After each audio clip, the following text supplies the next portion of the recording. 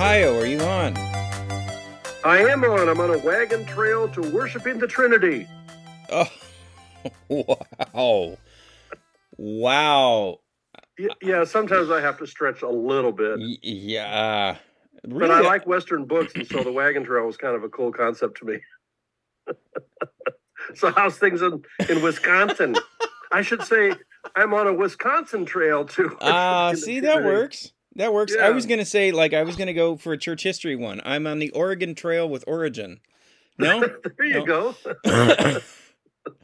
No, I think you've mastered this, Rick. I'm gonna quit trying.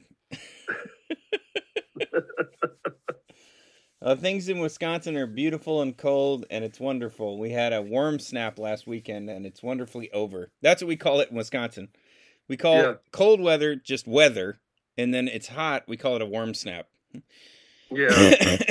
Well, I was in Minnesota on, I think, Wednesday, and it was in the 80s. And then Thursday, it was in the 50s. That sounds right. That sounds right. Yep. Yep. It's not going to go back up, but it will go drastically down. Yeah. Yeah. Well, now I have a question for you this morning, my friend Rick. Why are you asking me questions? Are we geocaching? We are geocaching. And geocaching, what's geocaching, Rick? That's my first question. Well, it's something my kids got into. I never did, admittedly, and I apologize to that, Josh, and I shall go flog myself with wet noodles. But it's finding, they would use these coordinates and go find these little canisters with some kind of a little, hey, you made it here, or sometimes a little treasure in a little, well, we used to call film canisters. That's a term nobody uses anymore. What are those, Uncle Rick? Finding these little treasures. Little treasures. So how did I do in that one, Josh? That was pretty good. I gotta say. Yeah, I mean, you're getting there. With my help, you could be the best. Yeah. Woo-woo! So question for you. Have you ever had a job where you felt invisible? Have I ever had a job where I felt visible? Invisible. No, I'm asking the opposite question. Well, most of your career is in ministry, so I think you've probably felt too visible. Yeah, that's true. No, you're right. I have had jobs where, you're just one person on a line. Some summer jobs I had in high school where you're just one person on a line. Mm-hmm. And you're not invisible in the sense that if you don't do your job, something happens, but nobody cares that you're there. And if you're not there in the morning, they'll pick somebody else. So I've had jobs where I felt invisible. Yeah, definitely. I used to make signs. I worked at a weird factory where we made the signs that you see when you go into like a CVS drugstore. And if you go up to the red sign that says pharmacy and you grab the R and you yank it off the wall, don't do this, but this is hypothetically, if you do that and you look on the back of it, it might say McDonald employee number 12059. Is that right? Yeah. I wonder if I could get away with. I've said, look, I'm a sign inspector. I want to know where this sign came from. A friend of mine made these. Yeah, he made all the R's on the East Coast. Yeah. So, but it was just. I mean, that was definitely the most drone kind of job I've had. And my name appeared as my name and my name stamp, but trust me, the number mattered a lot more. Yeah, and I was just, basically could have been there, could have not been there. I was entirely invisible. So that's one of the things we're kind of running across in our geocache today. And we're going to center around the verse 1 Corinthians 4, verse 1. And my dad, who's a pastor for centuries, I think, would always say, turn with me, if you will, to 1 Corinthians 4, verse 1. And repeat it 3 times for the slow people who take their time with the Bible.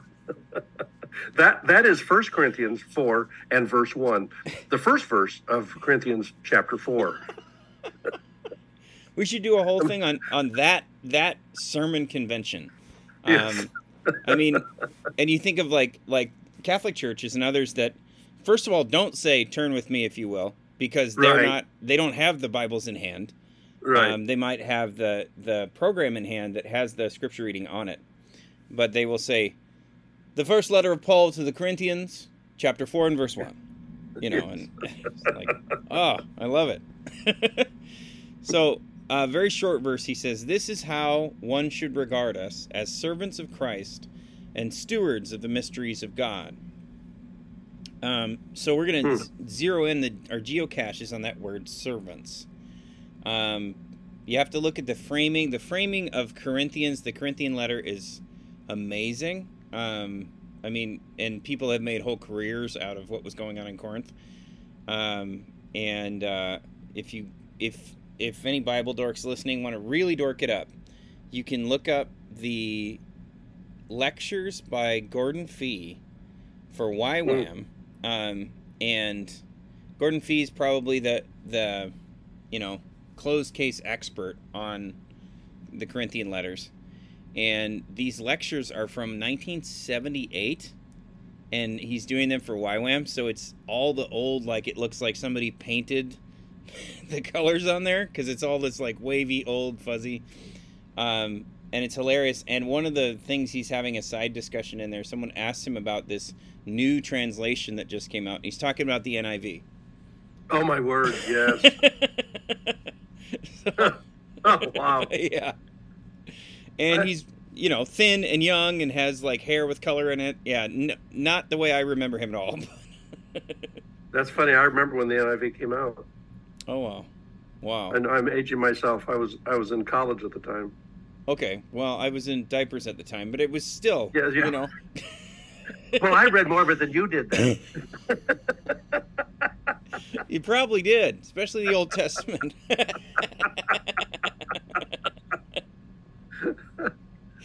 So, anyway, Corinth. Back to Corinth. Yes. Yeah, so Corinth was this really cosmopolitan city.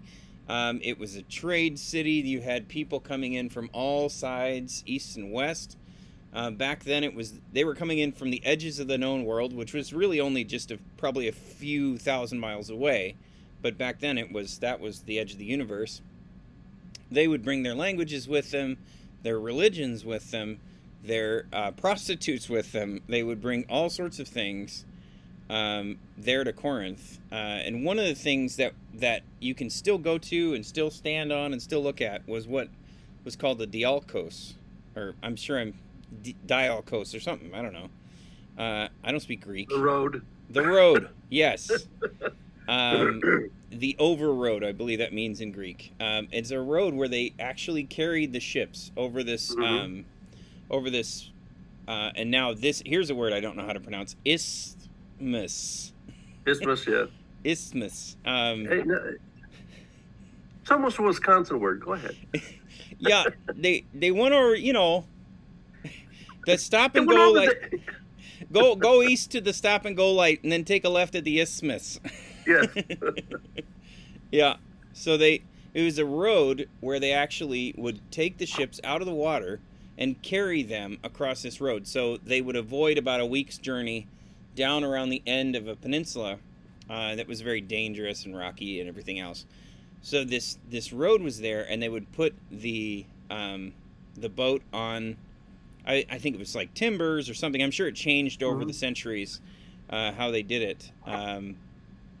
And so hold that in your mind for a second. The other part going on here is that they had 8 levels of slave in the ancient world. And so slaves were their own internal subculture and subcultures within that subculture.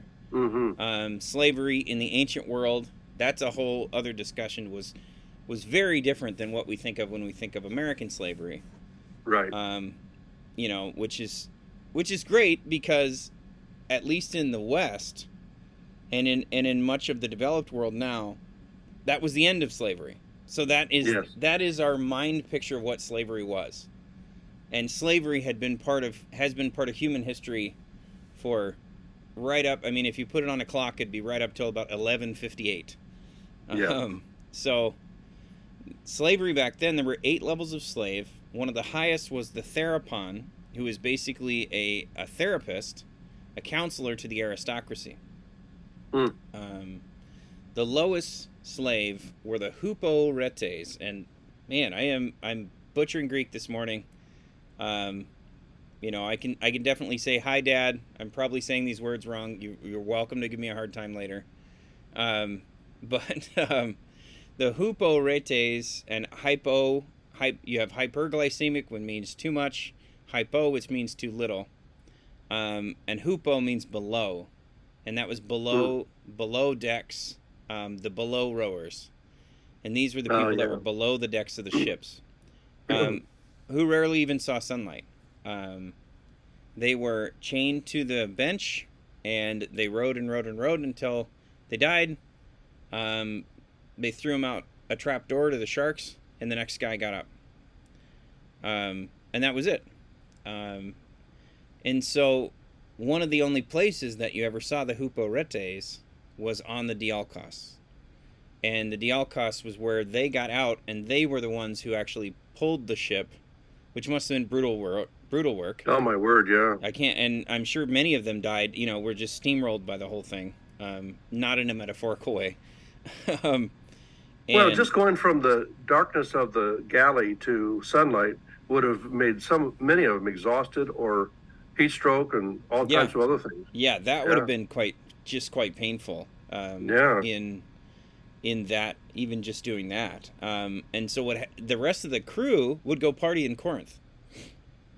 Yeah. So the captains and the sailors and everybody would go leave and go, do what you did in Corinth, which was never anything good. So they're out having Mardi Gras, and the huporetes were the only time. And I imagine, I'm just guessing, just the way that humanity is, that people would sometimes come almost like a freak show and watch these guys who were probably dirty, hairy, and they would just watch this happen. So the point being here that Paul uses that word in chapter 4, verse 1. He says we aren't just slaves. Yeah, we are huporetes. We are the worst kind of slaves. We are the lowest kind of slaves. And that's who we are. Yeah. Well, I mean, you can look at that from a couple of different perspectives, and you can feel really badly about yourself, or you can look at it from a different perspective and look at how good God is. Exactly. That he takes us and makes us his own. And I think that's probably part of the point here is that, it's God saying, no matter who you are, even the lowliest of the slaves, you are mine. And you are part of the mystery of my goodness. Exactly. That even the fact that we are this kind of slave doesn't matter. Yeah. That part of our identity doesn't matter. What matters is our identity in Christ. But I also wonder if it's kind of how everybody else sees Christians and Christianity, is that we are the invisible ones participating with Jesus in a work that they perhaps don't recognize, refuse to recognize, refuse to be a part of. And it's almost like you were saying, it's almost like people are out there just watching them do all the hard work. And it's almost like a freak show. And, you wonder if God is saying, sometimes that's what you're going to be like the freak show to the world. Yeah. You're going to be on display. Yeah. On display. Exactly. And I think we need to remember, we're not meant to do the rowing on our own. Jesus set the example. He became the lowest of slaves and rose with us, and that would be him chained to the bench next to us. And because he is there, and because people at the table in the early church, at the communion table, some of these people probably that was the first time they saw slaves at that level. If they weren't nautical people, if they weren't part of that culture, they probably wouldn't have even seen them with their own eyes. And here they are breaking bread with them, because that's what it means to be in Christ. Pax Humana. Cheers.